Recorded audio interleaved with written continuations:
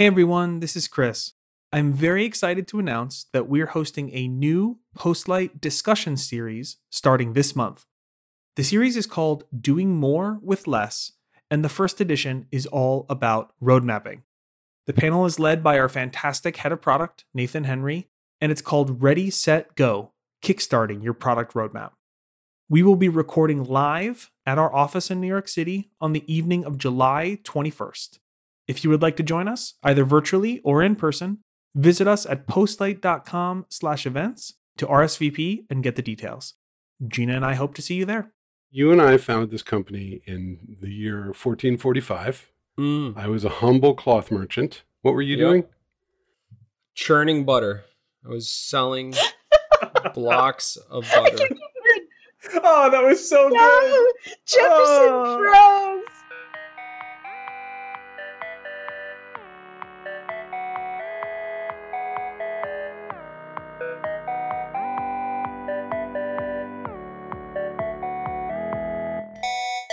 Hey, Rich. Hey, Paul. Time to do a podcast. You ready? Always, Paul.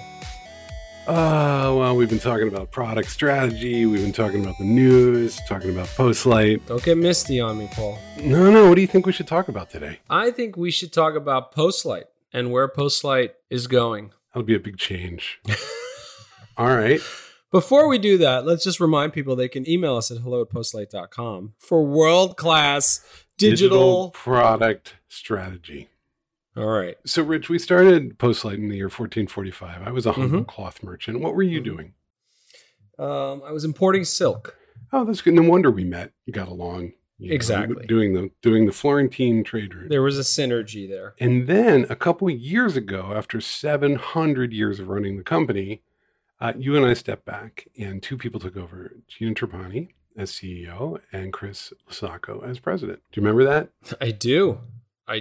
Absolutely. And really, we're not the right people to even talk about this part. And then something really wacky happened. By which I'm talking about speech-based interfaces using Alexa. No, by which I'm talking about the title I always wanted to give the blog post when Postlight was eventually acquired. Do you know what it was? No. Our credible journey, because everybody's always like, oh my God, it's the most wild thing that ever happened. We can't believe it. Right. And here we are. Right. And we did. We sold the company to NTT Data. Yeah, we did. A really, really nice home for Postlight. We'll get into the why and the journey to get there. But we are joined today by Postlight's CEO and president, Gina Trapani, and Chris Lasacco. We're here. Hello. We should state the obvious. I mean, Paul and I have been quietly sort of fading into the background on the podcast. Like, we never really formally said anything, but there's been less of us and more of others. The spirit of the podcast and the signal it sends out is the same, but it's been less of us. And we're back here today, I guess in some ways, to sort of talk about the journey and this new phase for Postlight. And we have to say it out loud. I can feel the sobbing around the world as I say these words. Paul and I will not be hosting the Postlight podcast anymore. Wait, what? Yeah. Oh my God. Gasps. The gasps Oh, no. on like in a park in Barcelona, somebody gasped. I'm going to go ahead and draw that out in my brain. 50 pigeons just took off from a bench, right? Yeah, exactly. But here we are. And, people asked why a lot. And I think we should go the podcast, why we were in the business. Why'd you sell? My mother was upset that Postlight got acquired. She didn't see it as this nice, positive, celebratory moment. Your mother was upset. She texted you and said, "What's wrong? Is that true?" She's like, I didn't hear. Yeah. You haven't heard about this yet, Gina. I pasted her the press release. She didn't understand the press release. And she's like, "What is this? This is very upsetting. Do you still have a job?" Was her essentially the sequence of how it broke down. Amazing. So a lot of, but it's true. A lot of people said, "Why'd you do that?" And I think that's what this conversation in some ways is about. And I think we should go around the room and ask each person why they did that. But before we do that, I want to say something else. Without Chris and Gina, this journey would not have happened.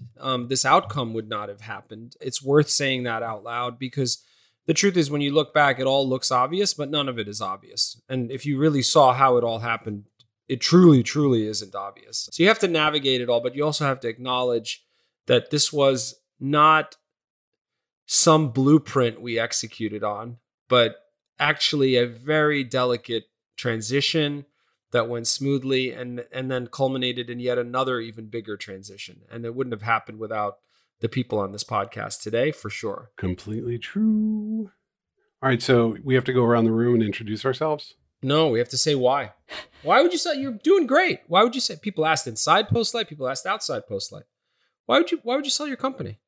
Let me get the bullshit out of the way. One more let me get the bullshit out of the way moment for Rich on the last podcast I'm on. When you sell a company, you make money. It's weirdly unspoken, but you get money for your company. Mm-hmm. It's okay to say that. It's okay. It's okay to say that. Everyone knows it. It's an unspoken thing. You can say it in a podcast. You can't say it on Twitter, but you can say it in a podcast. It's a safe space, a podcast, isn't it? Yeah. But is that the primary reason? No. I'll go last, actually. I have my own thinking about why we would do this, but I'll go last. Chris, why'd you sell the company? I mean, this is an easy answer for me. We've talked so much about it. The answer is growth. We wanted to enable more growth for this amazing thing that we've built. You know, sometimes companies get acquired and it's a fire sale because you can't make payroll or because they're in like, trouble. There's trouble. Yeah. We're in dire straits. We got to find a good home for this thing before we don't have a choice. This was not that. We were doing great. We had an amazing year in 21 going into 22, but we wanted to turbocharge the thing. We wanted to, we saw the trajectory that it was on and we wanted the stability and the investment that we could get from a much larger backing. And we found it in NTT Data, and they've been an amazing partner. It's early days still, but we've been so thrilled with the support and the backing that they've given us already. But that's my answer is enabling more growth. Okay. Gina? I got ambitions.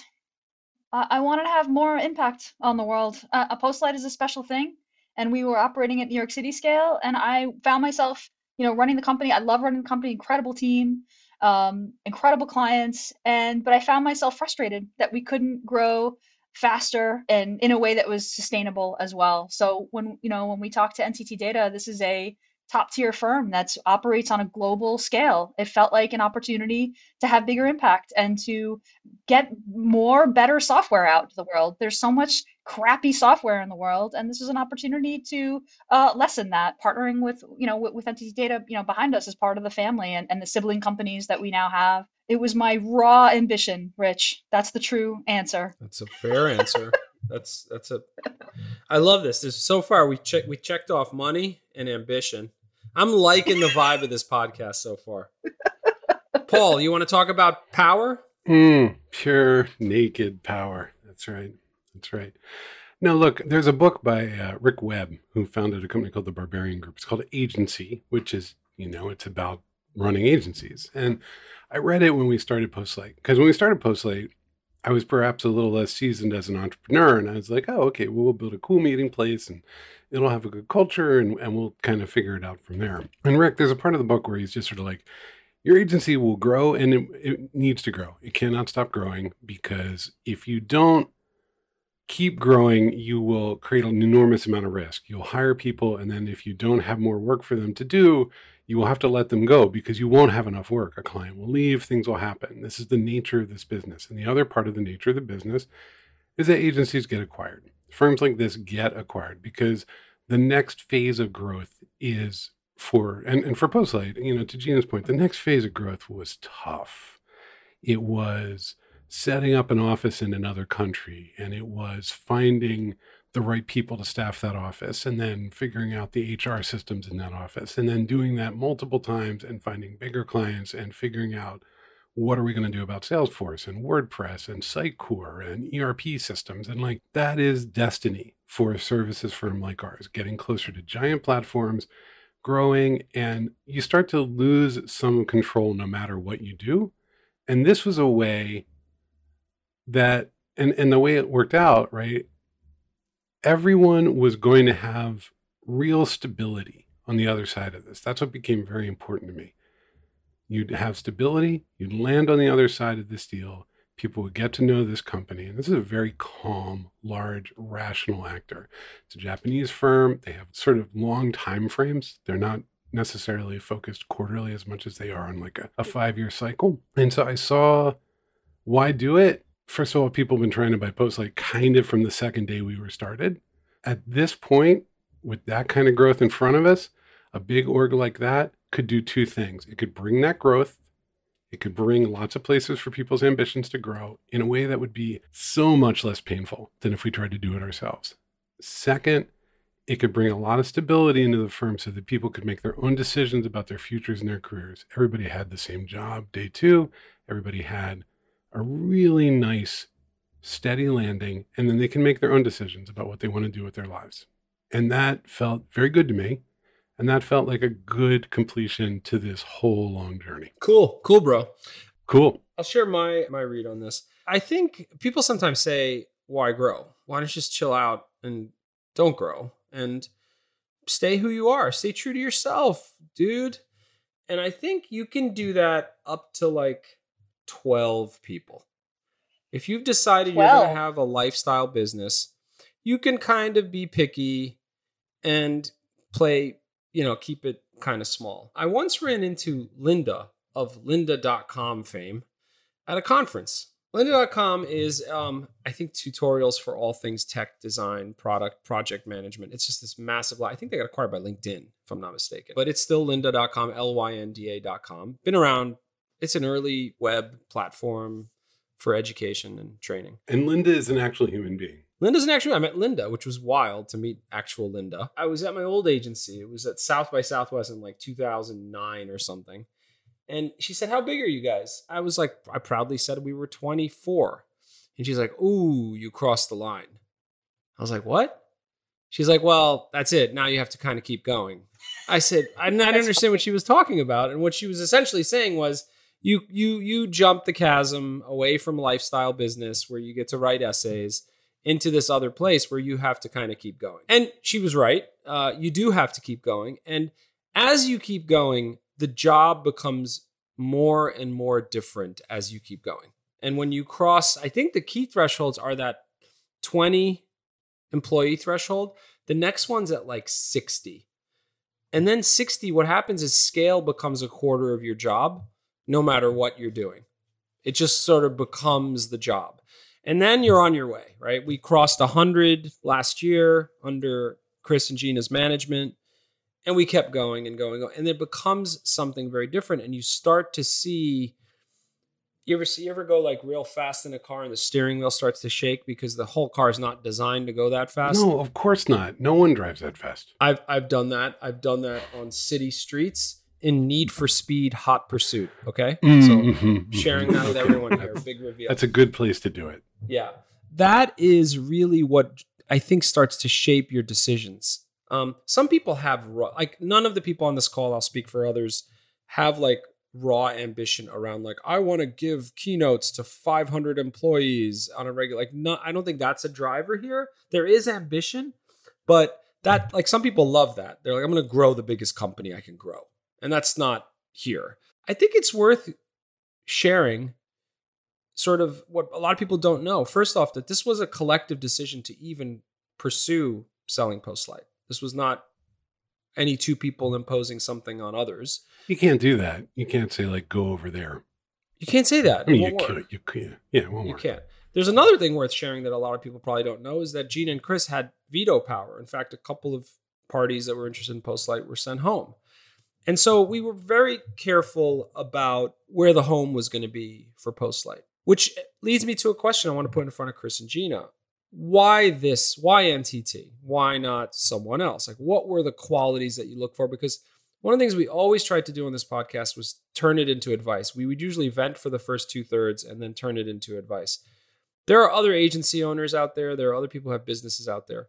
What are the things to look for? And they're very, very curious about acquisition. That's one thing you learn after this process. They really are. They're like, hey, how did that go? Who was your banker? What was it What's like? going on? How? It's yeah, true. What are the things you look for when you're talking to a potential acquirer?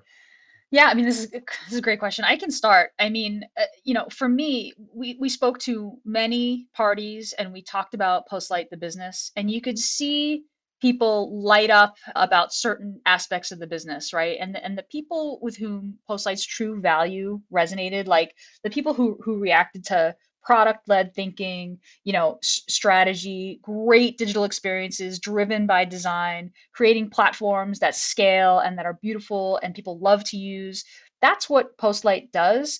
And it was very clear. I mean, this would happen in the first 30 to 40 minutes of the presentation. You could tell who cared about those things too, and who was there to add 100 and some, 20 more employees to their staff, right? And there's like a big difference between those things, right? And, Chris and I, our ambitions are about doing more product led thinking, driving with design, making great experiences. So any home that we were going to be up for exploring had to prioritize that and want that as well. And we weren't interested in a pure, just sort of acqui-hire, let's take this glass of water and just pour it into the ocean of a giant company, and Postlight is no longer. So what we're really happy about with NTT Data is that we are Postlight, an NTT Data company. We get to continue to be Postlight.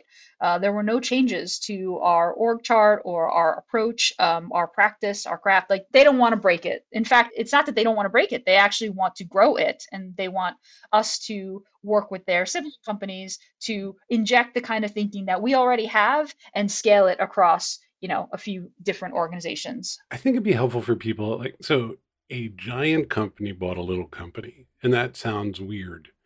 But explain what the sibling companies are, because that actually puts this into way more context. Yeah, over the past, even within the past 12 months, NTT Data has bought Nexient, which is a product engineering shop, and Vectorform, which is a sort of next generation design and invention firm. And these people see the world like us, right? I mean, it's absolutely. They're very much like-minded. I think we are, in some ways there's overlap, in other ways we are complementary, but we can think about how we approach the market in a way that is similar and dovetails pretty nicely into where NTT Data wants to take their company. Something that was really attractive to us is that, the folks we talked to said to us explicitly, you represent the future. You represent where we want to go. And so we want to grow around you and Nexient and Vectorform and others to help chart the path of how we want to evolve this group and this company, versus continuing to just do what we've always done with IT services. So that was really attractive to us, and it made us think, oh, okay, there's clear recognition of what we do and why there's value here, and then there's going to be investment to say, let's keep going down this path and blow it up. Which is really attractive. Don't throw anybody under the bus, but what were the bad ones like? How quickly could you tell? Like, so you said it was like a half hour, and you'd be like, ugh. No conversations were bad. Yeah, everyone is running their business and trying to do the best for the world. It was the wrong fit. It was a misalignment. It was like, oh, I don't see Postlight's thriving here in this relationship. That's all it was. Listen, every good business has a point of view and has values and has things that they really care about and has ways of working that are going to maximize their effectiveness, right? Postlight has them. Every single company that we talk to have them. Everyone has a strategy. Here's when we want to go forward. And is this a good fit? It's for one another? Are we going to do well working together? And it became, clear early on in the conversations of the ones where it was like, what they're doing is interesting. It's just not what we're trying to do. It's just not a great fit. There are companies who have like a template, and they acquire you and they say, okay, over the next 180 days, we have the 7 stages to integrate you into our way of doing things. And, first is payroll and next is blah, blah, blah. And they just like take you through the process. And, again, for some companies, I think that is very helpful. And they see that as, oh, this is a source of, I'm gonna join this much bigger thing that gives me a bigger safety net. And for us, that was never attractive. When we got approached with those kinds of conversations, where it was like, we're gonna fold you in over a period of 6 months or so, we were like, that's not how we see this being successful. I think that works if you build a company that is really focused around like a particular platform. Like, I think if you're like the WordPress shop or the Sitecore shop, or you're a Salesforce team, like they go like, great, we're going to bring you in. We don't have enough Salesforce. We're going to plug you right in here. When you are long-term relationships, product strategy and product development, it's just not it's not a Lego piece. It's very cross-cutting across the whole org. And so I found that too whenever we talk to people, it's hard for them to understand. And it's actually a tricky conversation because they don't understand why. Like, they're not like, yeah, I mean, it's cool. You have really good logos and you build stuff, right? So obviously we want that. And it's kind of hard because you're in this position where you need to go like, I don't think you understand our value proposition, which is very pretentious to say to someone in a much larger company. It's a complicated conversation. People think, holy moly, someone showed up with, money and wants to buy you. That's success. You just jump. But it's really a grind of a process. It's actually a lot of courtship. It's a ton of dating before you're going to decide you're going to have a second or third date. And then from How there. How many dinners did you all go to? I mean, it's a lot. There's a lot of dinners. There's a lot of dinners. With a lot of different people. It's worth saying out. Like, maybe they're thinking it's just with NTT, but it's with a lot of different people. As much as this is driven by spreadsheets and legal documents, the human connection is a gating mechanism at the very, very beginning. If it's bad vibes at that dinner or at that meeting, it's kind of done. Because there's going to be snags. And if there are good vibes, you can work through the differences. And if there are bad vibes, like, why bother, right? The motivation isn't mutual on both sides, right? So let's get to the most important part, which is, what are your plans for the podcast? Chris and I are going to continue the grand tradition that Rich and Paul established in the Postlight podcast. We're excited about being on the podcast. First of all, this is not your last episode of the podcast. We're gonna pull you. We're gonna come to your houses and pull you onto the podcast. I do what I'm told. I don't run the company anymore. So We're excited to keep going with the podcast. Every Tuesday there will be a new episode. We're going to hear from folks from NTT Data. We're going to hear from folks inside Postlight. We're going to hear from our clients. That would be cool, actually. I'd like to hear an episode with some people from the NTT side. Yeah. Yeah, that is in the works. We always wanted to give, that's a great place for this to go, because we always wanted to give people, a lot of the listeners are like, what the hell is all of that? When they see like the larger services industry, because they're like, I use an app and I kind of want to do product. And I think actually giving people direct access to how that works, how those projects are organized, how the contracts that run for like 36 months get constructed, and the way that people learn new skills in those environments is really good. That's cool. I'll listen. I mean, look, this was not like a finish line. I think people think about acquisitions. They're like, oh, I'm just going to try to get to this acquisition and then it's all going to be done. I said to Chris over and over through this process, like we are approaching the starting line. Yeah, seriously. So we're excited to keep talking about and keep sharing. I mean, the podcast is based on generosity, which is like sharing opinions, thoughts, advice, things that we've learned, and we're going to continue to do that. And you're going to kind of get to see it kind of from the other side. Like, what happens on the other side? Our story continues. What's next for you guys? I'm assuming you're retired now. You're just going to go on the beach and put your feet up and chill. It's funny that you asked that, Chris. I would have loved. We're not retired. Let's get that out of the way. We're not at Postlight, but we are close to Postlight. We care deeply about Postlight. I do still have some stuff at Postlight. I need to get that stuff. No rush. Okay. You're always welcome. There's a box. I have a box. No, I still have my key card. That's true. What should have happened is like, oh, cool. This is a nice outcome. I'm going to take the summer. But what wasn't factored in is that there is a full-fledged startup that was born out of Postlight called Aboard, which you can check out at aboard.io. There's a teaser landing page there. Paul and I are going to start to market Aboard and talk about it and get back out in the world. The best way to stay connected is to put your email address in that box at aboard.io. Oh, that is some marketing right there. That's some marketing right there. Yes. There we go. I think I will vent for a second. It was actually, I wanted to kind of hide after this was all done for a month, and I couldn't because there was a whole team essentially saying, where the hell are you? And so there was not, you know what I can hear right now? And it was actually, I was really tired after everything, and it was hard to just flip a switch and be motivated. I am motivated. We're very excited about it, but it was hard. I mean, I can almost hear the audience's sobs of empathy for you right now. Just the way that they're like, oh, I just needed a minute. In hindsight, I should have sold his company. That poor guy, and then he has to go run his startup. Oh.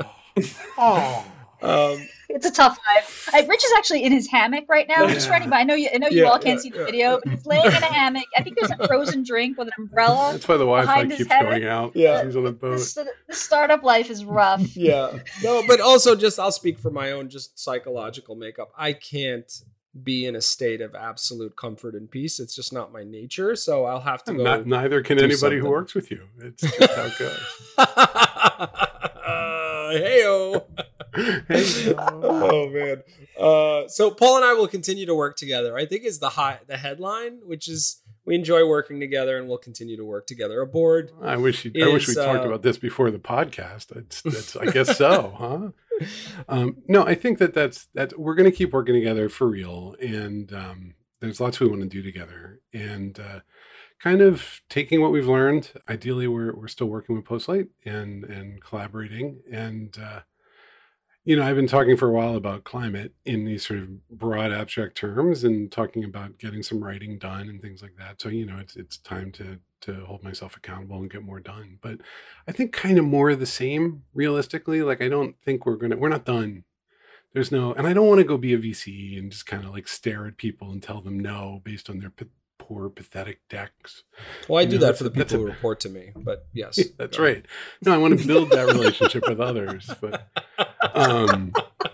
no, I don't, it's just when people go and do stuff, what happens is after people sell their companies, what they usually do? They get into drones. They're like, oh, drones or Bitcoin or just whatever. And I'm just like, nah, yeah, we're pretty good. Or life-extending technology. Exactly. We're good at this stuff. And I'm okay with it being a little boring that we might do some of the same kind of stuff. Not selling digital services. That's Postlight's job. But sort of making software, making things, helping people build businesses. Like that's exciting and fun. I'm going to keep doing that until I'm not allowed to anymore. So, miss the chaos of working with clients? I love client services. And I think sometimes I'm the only one. It's just... No, me too. I love client service. It's a particular thing. And they're like baby birds, and they're like, but instead of you regurgitating a worm, you're begging them for the worm, and it's just horrible dynamic. You're just like, hey, baby bird, will you give me the worm that's in your mouth so it can be in my mouth and I can feed it back to you? And that's client services. And I've got a surprise for you, Paul. Oh no, SaaS products are exactly the same. You're pretty much asking clients. I hate. Yeah. Rich is driving the core platform on a board, and I'm kind of like, going along, and then there's marketing to do, and it's a horrible, horrible list of like enterprise sales and failure ahead of me. And I'm like, oh, that looks interesting. All right, now you're the tragic figure, Paul Ford. Oh, poor me. There are no tears for me. There's only confusion. Let's bring it back. Let's bring it back to the listener. So to wrap this up, I'm curious to know, Rich and Paul, if there's someone listening to the show who's thinking about maybe selling their business, maybe thinking about starting an agency to maybe sell someday, or maybe just to create a lifestyle business and just live happily ever after with their 11 other colleagues. Like, is there anything that you would have told yourself, or that you wish that you knew, or any advice you would have given to yourself 6 years ago, or I guess for Rich it's been 20 years of running client services businesses? What should somebody know about this? How do you make the journey credible? What's good? What's the advice you've got? Richard, what do you got? I'm thinking. I would say, this is by any measure a success. People, going back to the why question, people wonder why things happen. Sometimes they wonder if it was a bailout or a scrapyard sale or what. And this is a beautiful outcome for a great company, and it's worth saying that out loud. So I think what you're asking is, how do you build a great company that a lot of people want? And you do that by not consciously trying to build a great company that a lot of people want. You do that by taking nothing for granted, approaching things with intelligence and humility, being very defensive tactically, but offensive strategically, and going. And then success comes out of that. Rather than I once met a founder who said to me, my company's going to be worth $1 billion one day. They said those words to me. And I thought it was such a preposterous actual outcome, because the company was actually really good and made people much more productive without mentioning who it was. I was like, why don't you say I'm going to make everyone more productive? And then the $1 billion will just come. But instead, the outcome was the $1 billion, right? So don't chase that. If you're starting an agency and saying, I'm going to sell this one day, you're kind of thinking about it wrong. So that's the advice I'd give. With one key asterisk, do it in a healthy way, unlike me, who's pathological and paranoid, but take nothing for granted, but stay well adjusted and healthy and hang out with your friends. Yeah, that often, there's a lot of good outcomes on the other side of that. Yeah. I'd say a few things. I'd say, one, don't go alone. It's hard to work solo. Excellent advice. Yeah, and sometimes this job is very, very isolating, leading an agency.